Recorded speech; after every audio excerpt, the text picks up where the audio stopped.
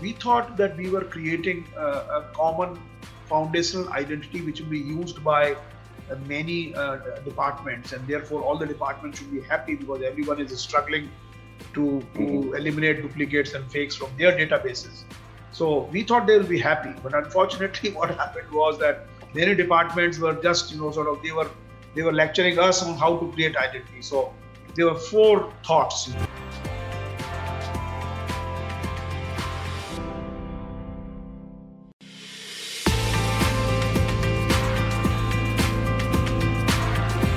Welcome to Prime Venture Partners Podcast, a podcast for entrepreneurs looking to build and grow their startups. Learn about uncommon strategies and common traps from makers and doers of startup ecosystem.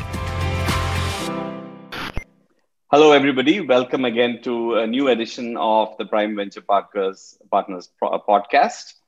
I have with me today a very, very special guest, someone who I had the privilege of working with briefly during the early days of the Aadhaar program, and a gentleman who has really played a pioneering role in several things around Digital India, and today is the chairman of the Empowered Group of the Vaccine Administration for COVID-19. Please join me in welcoming Shri Ram Sevak Sharma. Sir, welcome to the program. Thank you very much, Sanjay. It has been a pleasure working with you in UIDAI also, and of course now connecting again after a long time. Thank you, sir. So of course, we have all been reading and tracking a lot of the amazing contributions you've been leading for the country, starting with Aadhaar and of course beyond through your role as chairman of TRI and several other initiatives, and now, and of course, heading one of the most critical and large-scale activities. But I'd like to start a little with your early days and your background, which not many people may know about. And it's always fascinating to me to see you walk into the UIDAI Technical Center with a pen drive saying, I woke up at 4 a.m. writing code here, and, Pramod Verma, please go and, look at some of these changes I'm suggesting. So it would be great for people to hear a little about your background and how at the age of, I guess in your mid-40s, you took a sabbatical, went and got a master's in computer science, and your passion for technology. Well, Sanjay, describing the whole life story in this podcast will not be appropriate. Let me just kind of say that I did my master's from IIT Kanpur in the year 1976. And then I joined the Indian Administrative Service and got Bihar cadre allotted to me, which means I'll have to work in Bihar throughout my career. So I joined Bihar, and then I started working, and then, various capacities I worked as district magistrate of a number of districts in Bihar. And there I realized that, somehow information technology can simplify governance, can accelerate many things. Many things can be done which cannot be done manually, and computers were just sort of arriving at that time. One was sort of learning. So I purchased my first computer in the year 1985 January, and since then we did some programming because there was no standard language at that time, so there was something called DBase 2.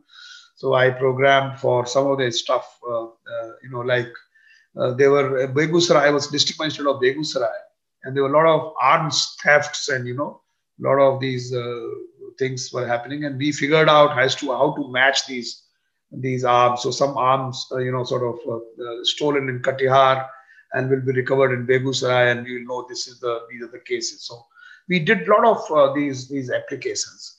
So what happened was, then I came to Government of India, joined the Ministry of Finance, worked as Joint Secretary here, dealing with the World Bank and other kinds of things. My interest in the information, sort of programming and sort of using the computers for governance continued. I was also the transport commissioner there in Bihar in 1990-94. And there also I started the tax collection through online, systems, which is again then what happened was that I realized that I just have a mathematics degree. I don't have a computer science degree, and I'm all, talking about programming and systems and design and other things. Maybe the guys who are listening to me are not objecting to me because I am at a very high post and they respect that post and they will say, yes, sir, yes, sir, yes, sir. So I said, it's not fair on those people also, and it's not fair for me also to kind of pontificate on issues which I'm not, formally qualified on. And as because I had a lot of interest in the learning the disciplines, so I said, why don't I take a sabbatical and go and do my master's in computer science.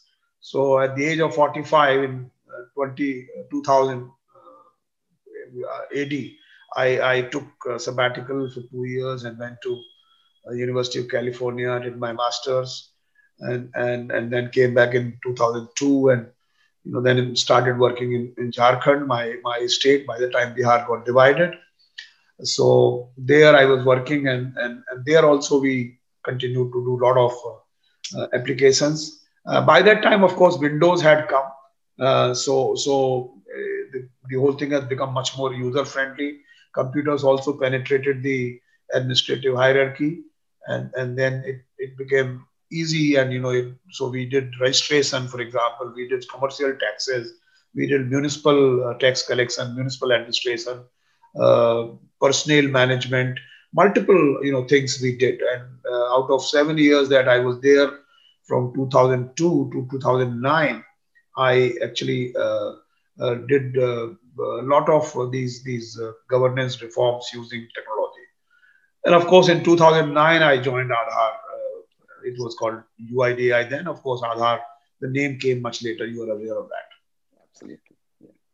Wonderful. No, wonderful, because this is the backstory that very few people understand and appreciate from people who are working in the government. And it was a revelation to me when we worked together at Aadhaar or UID that you were also so deeply technical and passionate about it. And I think that rubbed off on the whole team as well quite a bit. So let's fast forward a little bit to Aadhaar, sir. Obviously, it's a lot has been written about it, and you've also recently released a book about it on the making of Aadhaar. Why did you write the book, and what unique things did you feel were not spoken about that motivated you to write the book? I think that's again a very interesting question, Sanjay, because what had happened is that Aadhaar is one such project which I did in my administrative life, where I had a different kind of experience than what I have had, earlier in other IT projects or other governance roles. And that was that, people who got assembled into that team, they came from diverse backgrounds. They came from diverse, sort of academic backgrounds and other backgrounds. Some were government officers, some came from private sector. And it was a fascinating thing to watch the passion of everybody involved in that. I mean, I have never come across such passionate group of people who had taken that as a challenge. And the beauty was that most of these guys came, of their own volition, voluntarily. And of course, Nandan being there, he, once he gave a clarion call for people to join it, there are a lot of people who joined as volunteers, as sabbaticals. And so it was a fascinating kind of group. And there I realized that the kind of, then we started doing the project, and the project was done. I left the project after 4 years, and it continued to grow. We left when I left, it was 600 million Aadhaar generated. So I think it was a running bus in some sense. It was producing about 2 million Aadhaars per day. Yes. Now what happened was that I had no intentions of writing a book. I am really not very good at writing. Also, let me tell you. So then Nandan was writing a book, Nandan and Viral. So Viral kind of got in touch with me. Nandan got in touch with me, and he said, "Bhai, you should give us the, your side of the story, your inputs, how you felt." And he actually framed some questions. Viral, And I gave copious, sort of answers and many pages, because I also felt very excited that Nandan is writing the book, and I'm sure the whole story of Aadhaar will be revealed there. But when the book came out, Rebooting India, then I read the book and I realized that Nandan has devoted, I think, 1 or 2 chapters on Aadhaar. The rest were, of course, his own other ideas relating to rebooting the country and its technology and other landscape. So then I was not disappointed. Of course, I realized that he had many other things to say. So therefore, he said in that book. But I asked him. I called him one day and I asked him, Nandan, you have written this book, and but Aadhaar. I thought you were writing a book about Aadhaar only, your experience on Aadhaar, but you have written much beyond Aadhaar, and Aadhaar only finds a place in a couple of 1 or 2 chapters. So he said, yeah, Ram Sevak, I was not, the primary purpose is not to write about Aadhaar. Primary purpose is to generally what are the ideas which can sort of quick start the transformation in the country, or transformational ideas which I have. So I just said that, if you have not written, should I write? And he said, yeah, sure, absolutely. You must write that, and I'm sure it will be much better. And I said, you will write the foreword for the book. So he said, yes, I'll do that. I promise to you. So that's where I started. Then I also realized that a number of books, one by Shankar Iyer and a couple of other books, have also been written. Some very critical books on Aadhaar. So, but they are not really they are either written to kind of describe what Aadhaar is or to criticize what Aadhaar is. And so I thought that I will write a book as to how we experience the project itself, how we experience the doing of Aadhaar, so making of Aadhaar in that sense. Yeah. And the idea was to actually tell the world that, look, if you want to do large-scale IT projects in the government, these are some of the lessons which we must learn. So essentially, our kind of experience and the lessons coming out of that experience is actually the book is all about. It is not to defend Aadhaar. It's not my story in Aadhaar. It's basically the collective story of all of us, including you, who actually contributed to making of Aadhaar. And then what were the basic principles which made Aadhaar a successful project. Wonderful. So let's talk a little bit about Aadhaar itself, sir. Obviously, I think the way it has evolved is probably something that at the time when you got started in 2009 would have probably been at best a dream, assuming everything went well in hindsight. What surprised you sort of positively, and what were some of the things that you thought would happen easily but didn't happen, and were kind of surprises in that sense? One is, of course, that, when we sat down, it was easy to say that, one should have unique identities for people. And the name of the authority itself was, made Unique Identification Authority of India. Now, whether unique is an adjective to authority or to the identification, I've never been able to figure it out even today. But the uniqueness was the overarching theme of the thing.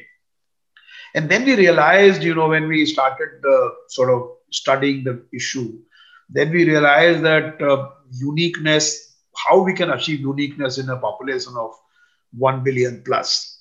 And that was really very, sort of daunting challenge to that extent. And nobody in the planet had done that kind of exercise. And obviously, the only way we could do that was essentially the biometrics, because that's the only unique feature nature has provided to the man. So biometrics are unique, and fingerprints, for example, iris, for example, and maybe there are other attributes also, gait or palm or whatever. So the most sort of easily capturable, so to say, and something which does not change with time so much, so immutable in some sense. So these we kind of geared on towards the fingerprints and iris. Iris was also a big battle because people were not willing to I do that. Fingerprints, everybody understood, but iris people didn't understand. And they were not willing to allow capture of iris because they said it would be very costly. The machines to capture were not there. So one was this whole issue of, how to structure the project, how to do the project, in a technological sense. So, but what surprised was that there were a lot of allies for the project. For example, Mr. Pranab Mukherjee, late Sri Pranab Mukherjee, he was the finance minister at that time. He really was actually quite positive on this, because he was also the chairperson of as external affairs ministers, he was the chairperson of the group of ministers which deliberated on the question of BPL, unique identities for BPL families, 2006 to 9. And they actually sort of recommended the constitution of an independent authority called Unique Identification Authority of India. So he was our great supporter, and that's where we went. The most difficult thing which we had not imagined were actually the civil society's response to the whole project, because we had created a group also in the UIDAI, an outreach group to reach out to civil society, to consult them, to actually talk to them. And our whole idea was, this is a project which is an inclusive project, a project for development, project to provide identity to those who did not have one, and because of lack of identity, they were not able to access the services or any formal system. They were not able to open a bank account. So these are some of the debilitating factors which identity had, and we thought that the civil society groups, the NGOs, they will be our greatest allies, in the sense that they are the ones who are for poor, who are for marginalized, and who want them to be helped. But surprisingly, these guys were the guys who actually opposed us, and opposed us vehemently. So the opposition came from generally four sort of corners. One were those guys who said that this project will provide citizenship to Bangladeshis. All the Bangladeshis will become Indian citizens by getting Aadhaar. And we were very clear. The government also had given us a mandate that you will create an identity for residents of India. So we were only, creating an identification that X is X. We were not even, connecting citizenship with that. So citizenship is also not an attribute of Aadhaar. Aadhaar is in fact the world's, first eligibility-less identity without eligibility. So we basically, doing that. So one was this group. Another was a group who said that, it will lead to huge amount of exclusion. So people will not be able to get ration, people will not be able to bank account because their biometrics will not authenticate and stuff like that. That was another part. Third were the surveillance walas. They were said that Aadhaar will create a surveillance infrastructure. So these were some of the guys who basically, were opposed, and that was quite surprising to us because we thought that they will be our supporters. So that's one part. Again, there was also, surprising because we thought that we were creating a common foundational identity which will be used by many departments, and therefore all the departments should be happy because everyone is struggling to eliminate duplicates and fakes from their databases.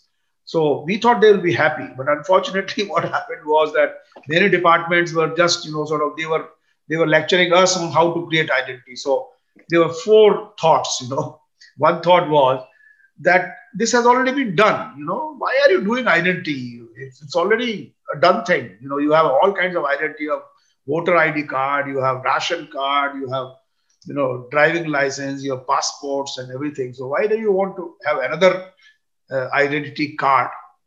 That's one group. Another was that it's not worth doing, So basically you are investing so much of money and it will not serve any purpose. I mean, what advantage will it bring about?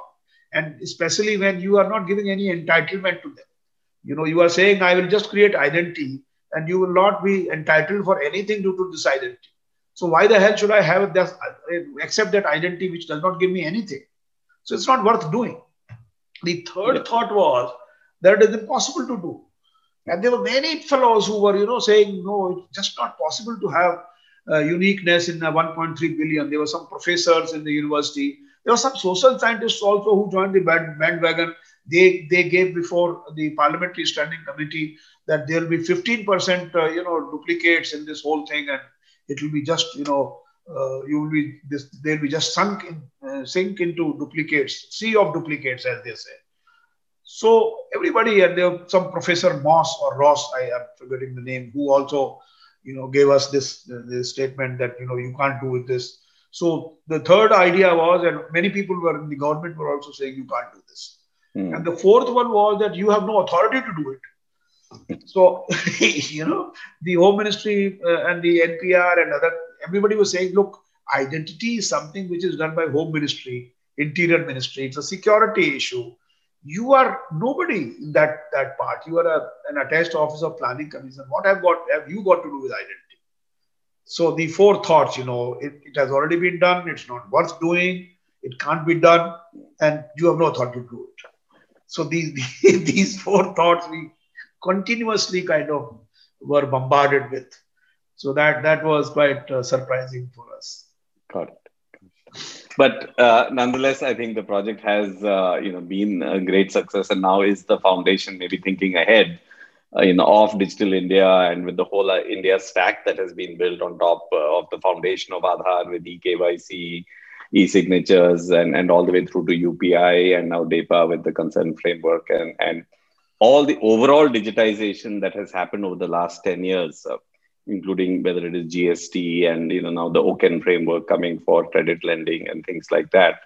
And I can tell you certainly, as people from the startup ecosystem, we are now seeing companies. Of course, there are big examples of Jio that has gone from 0 to 300 million subscribers purely with Aadhaar and eSign. But even the smaller companies are able to open bank accounts or open brokerage accounts with eKYC, perhaps even just with OTP-based eKYC. So it has already proven a lot of the transformation.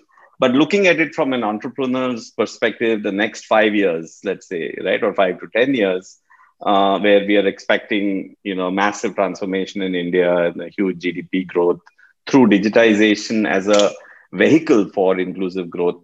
What would you see as some really exciting opportunities that you would advise entrepreneurs to tackle?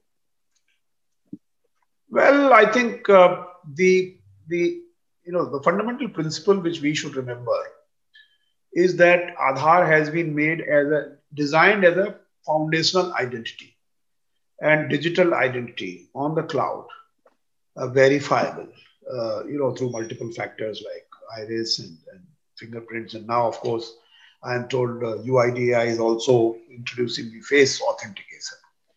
Now, that makes things very easy for any domain where identity authentication or verification is required. So the use cases is actually just a matter of imagination. You can imagine large number of use cases. I remember we had about 200 applications for user authentication user agencies when we were there in UIDAI. So people were excited that this can be used. So ultimately, I am not an innovator, or I am not a kind of a startup, advisor or person who can advise. But I can only say that wherever you require identity, and I think there is hardly any place or hardly any transaction where you are not, the identity disclosure or identity verification is not the first step. Right. Formal or informal or anything, wherever you go, when you knock on a door and say, I am so and so. So this particular disclosure of identity. Now, whether that identity disclosure is good enough or whether a robust authentication is required to prove that you are you, now that is something which will depend from the transaction to transaction. So therefore, whether you want a very robust, sort of authentication or smaller, less, robust authentication. Fortunately, UIDAI has provided all of them. For example, you can have biometric authentication through iris or fingerprints.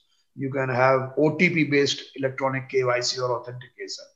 and you can have demographic offline authentication. So all flavors of authentication can be provided and people can take that.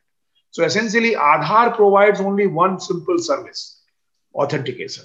Aadhaar provides another one, which is basically generation of identity, which is lifetime, immutable, verifiable, and stuff like that. So with these two, stuff, one a creation of the ID, and another is on an ongoing basis the verification of ID. These are the two services which Aadhaar offers, and I think one can build a number of things on top of that. Great. So let's switch gears, sir, to the COVID-19 vaccine situation and the role you're playing now, and to the extent you can share with us, what is the high-level thought process of going about, we have such a massive population that we need to get the vaccine to. So it'd be great if you could share, how you're thinking about it, and what we are going to see in the next 6 to 12 months in the country. Well, as you are aware, the Honorable Prime Minister launched the sort of vaccination drive on 16th of January. And you are also aware that this is the largest, biggest vaccination sort of program. 200,000 vaccinations in one single day in any country is actually a very large program.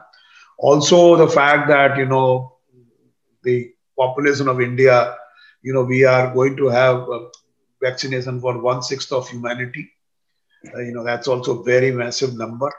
Yes. So scaling up and actually making sure that everybody gets vaccinated, covered.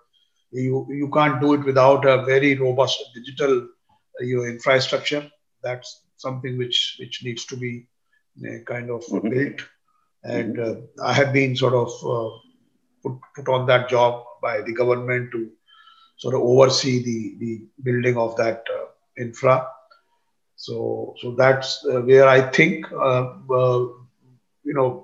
will be recording the vaccination event of each and every individual. So it will be a completely online recording. We will issue a certificate then and there, so that everybody has a certificate, whether in paper or whether digital, all ways you can access your certificate. So then you know when to go for the vaccination, the next dose, etc. So that's something which we will be doing. With regard to the speed, it will depend on the availability of vaccination, and then how do we prioritize the people who are going to be vaccinated. So, for example, in this phase, we are covering the health workers and the frontline workers like police, army, and security forces, and other people, transport, and other parts. Mm-hmm. So this is the way it is going. Thereafter, I think the next phase is supposed to cover people of 50 years plus, and also those who are less than 50 years but have certain comorbidities, conditions. So that is what is the next phase. That's the visibility which we have till now. With regard to the timelines, obviously a lot will depend on the availability of vaccine and other things. But there's a huge amount of clarity insofar as the way prioritization is happening. Superb. And if you could just share a little about what the digital experience will be for somebody, because we really, I think, are doing things far more, in the form of the certificate itself that somebody will receive, so that somebody can verify it. If I'm getting on an airplane, for example, I'm guessing it will be through a DigiLocker or a QR code or something. It would be great if you could share your thoughts on that. For sure. This basically certificate which is being issued is digitally signed. So, and with QR code, so you can verify the truth and it will go back to the site and say that, yes, this is the genuine certificate. So it will work for travels and for other kinds of, things. That's something which is happening. And the other part will be, people will be able to self-register themselves for, vaccination. So it will be like in UIDAI, we used to have a system where people could say that all right, I want to enroll for Aadhaar, and they would be shown the nearest stations around them, and that's how it will happen. So that experience we want to replicate here also, where it will become very convenient for people to actually choose a place and time of their vaccination. Of course, this will all depend again on the availability, and sure. also, it's like reservation, getting a reservation in a train or in a plane, where you see that if there is a capacity of 100 people and already 50 have registered, then there is vacancy. But if already 100 have registered, then there will be no vacancy on that day on that center. So maybe you can choose either another day or another center. So this is the kind of infra which we want to put, citizen-facing digital, kind of artifacts, digital things. So one can register on helpline. One can also register on the portal. One can probably register on Arogya Setu. Arogya Setu is an application which is available with about 15 crore people, so they can register on them. In fact, we will be sending the certificate also on Arogya Setu, so that you can show on your mobile phone.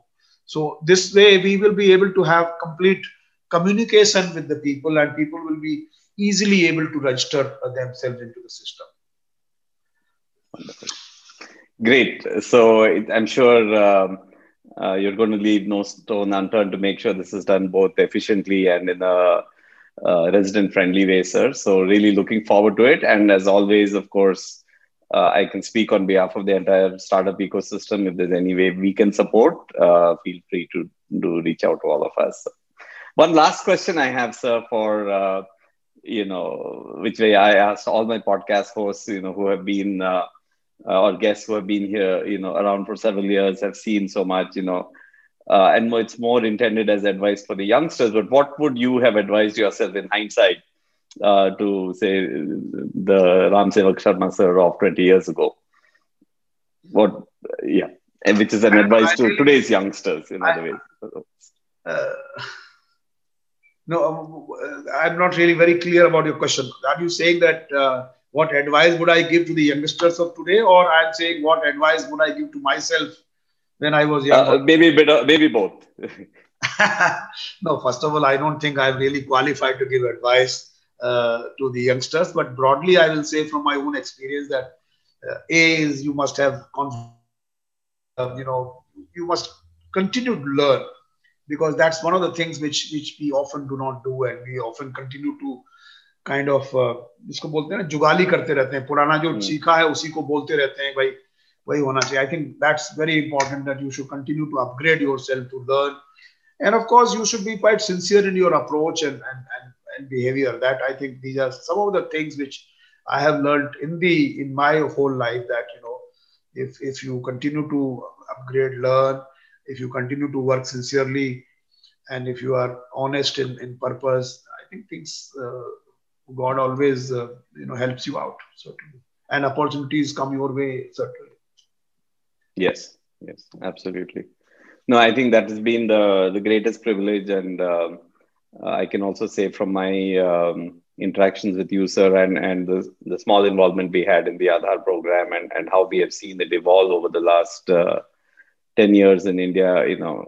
There is always a better way to do things, and that opportunity is being able to be a part of that opportunity is the privilege of a lifetime. So wanted to thank you, sir, on behalf of a lot of people, for the amazing service in bringing all of this infrastructure together. And of course, thank you for your time today. Well, thank you, Sanjay. Thank you for having me on this podcast. And I'm sure we will continue our associations and in near future also. By the way, I'm retired. So I was living a very happy life for 3 months. I retired last September. So I was very happy. And now also I'm very happy because, sometimes the boredom had started to set in. When you have nothing to do, then, initially it's very good, great experience, but then you start feeling kuch karna chahiye. I think again, the God and the government has given me this opportunity to work on this project. Thank you so much. Absolutely. Thank you, sir.